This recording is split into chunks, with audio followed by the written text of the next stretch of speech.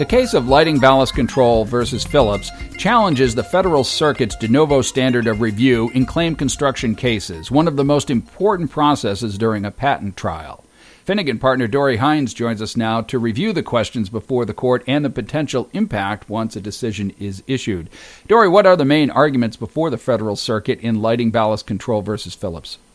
Well, the main issue before the court is whether it should reconsider one of its earlier decisions. That's a decision from 1998 in the Cyborg case. And the issue raised there and now being reconsidered by the Federal Circuit is whether claim construction should be reviewed de novo, that is, as if for the first time at the Federal Circuit, or if there should be some deference to district court judges, trial judges, on the interpretation of patent claims. And why is claim construction so important in a patent case?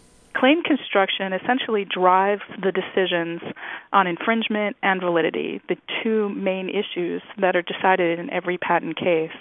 For example, the meaning of a patent claim and what a certain term in a patent means can determine whether or not an accused product meets that claim or does not.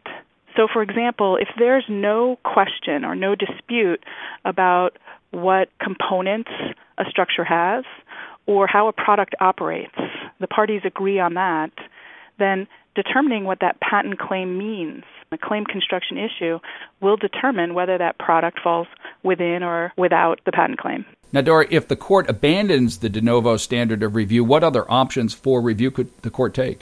Well, that was the big issue that was addressed in the Lighting Ballast case. That was the issue addressed by the parties and also by the many amici who submitted briefs. There is a range of options available to the court. One is that claim construction can include both questions of law and questions of fact. And for the questions of law, the court should continue de novo review. That is, the appeals court will continue reviewing those issues with no deference to the district court. But on the factual questions, the Federal Circuit would defer to the trial court on its factual findings. What's the potential impact from this case on patent litigation? It will be quite interesting, and because claim construction is so important and drives the decisions on infringement and invalidity, the impact on patent litigation could be quite enormous. For example, if a district court makes a claim construction determination and considers, for example, expert testimony, and expert testimony is considered, and the consideration of expert testimony is considered factual, and the district court will be given deference on that issue. An appellant at the Federal Circuit will have a much more difficult time overturning that decision on appeal. Some argue now that with the de novo standard of review, an appellant essentially gets a do-over at the Federal Circuit on claim construction issues.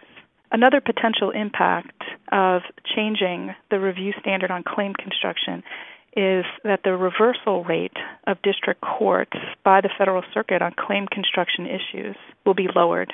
A study in 2010 indicated that around 33% of Federal Circuit decisions on claim construction were reversals of district court decisions, which is extraordinarily high as compared to other civil litigation where the reversal rate is about 7 to 18%. By changing the standard of review and not having a completely de novo standard of review, one suggested impact is that reversal rate could be lowered. Another potential impact of changing the standard of review of the Cyborg decision in Lighting Ballast is a risk of less uniformity in decisions. The Federal Circuit was created to have uniformity in patent decisions across all the district courts that decide patent cases. The argument is that if there is more deference to district court judges, resulting in the Federal Circuit not reviewing claim construction issues anew, there will be less uniformity across the district courts.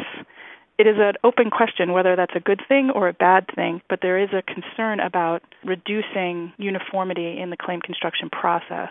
And in fact, that issue was addressed by several of the judges during the oral argument. With 21 amici briefs filed in this case, why are technology companies so eager to weigh in on this particular case?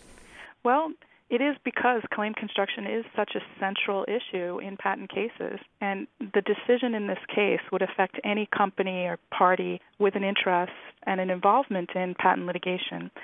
And the extent and range of the amici participation was quite varied in this case.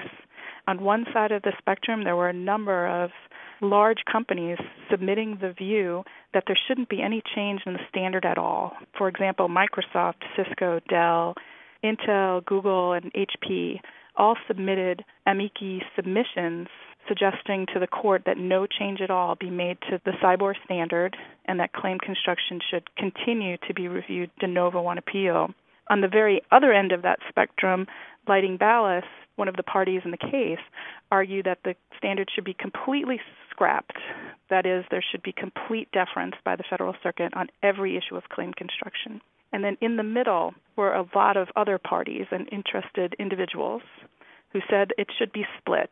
There should be some deference on certain issues, that is, what was characterized as historical facts and the fact component of claim construction, and that the remainder, issues in the specification, issues in the prosecution history, should be reviewed de novo by the Federal Circuit. So in sum, the impact is, because claim construction is central and must be done in every case, any party with an interest in patent cases would have an interest in having its say. Our guest has been Dori Hines, a partner at Finnegan, one of the largest IP law firms in the world.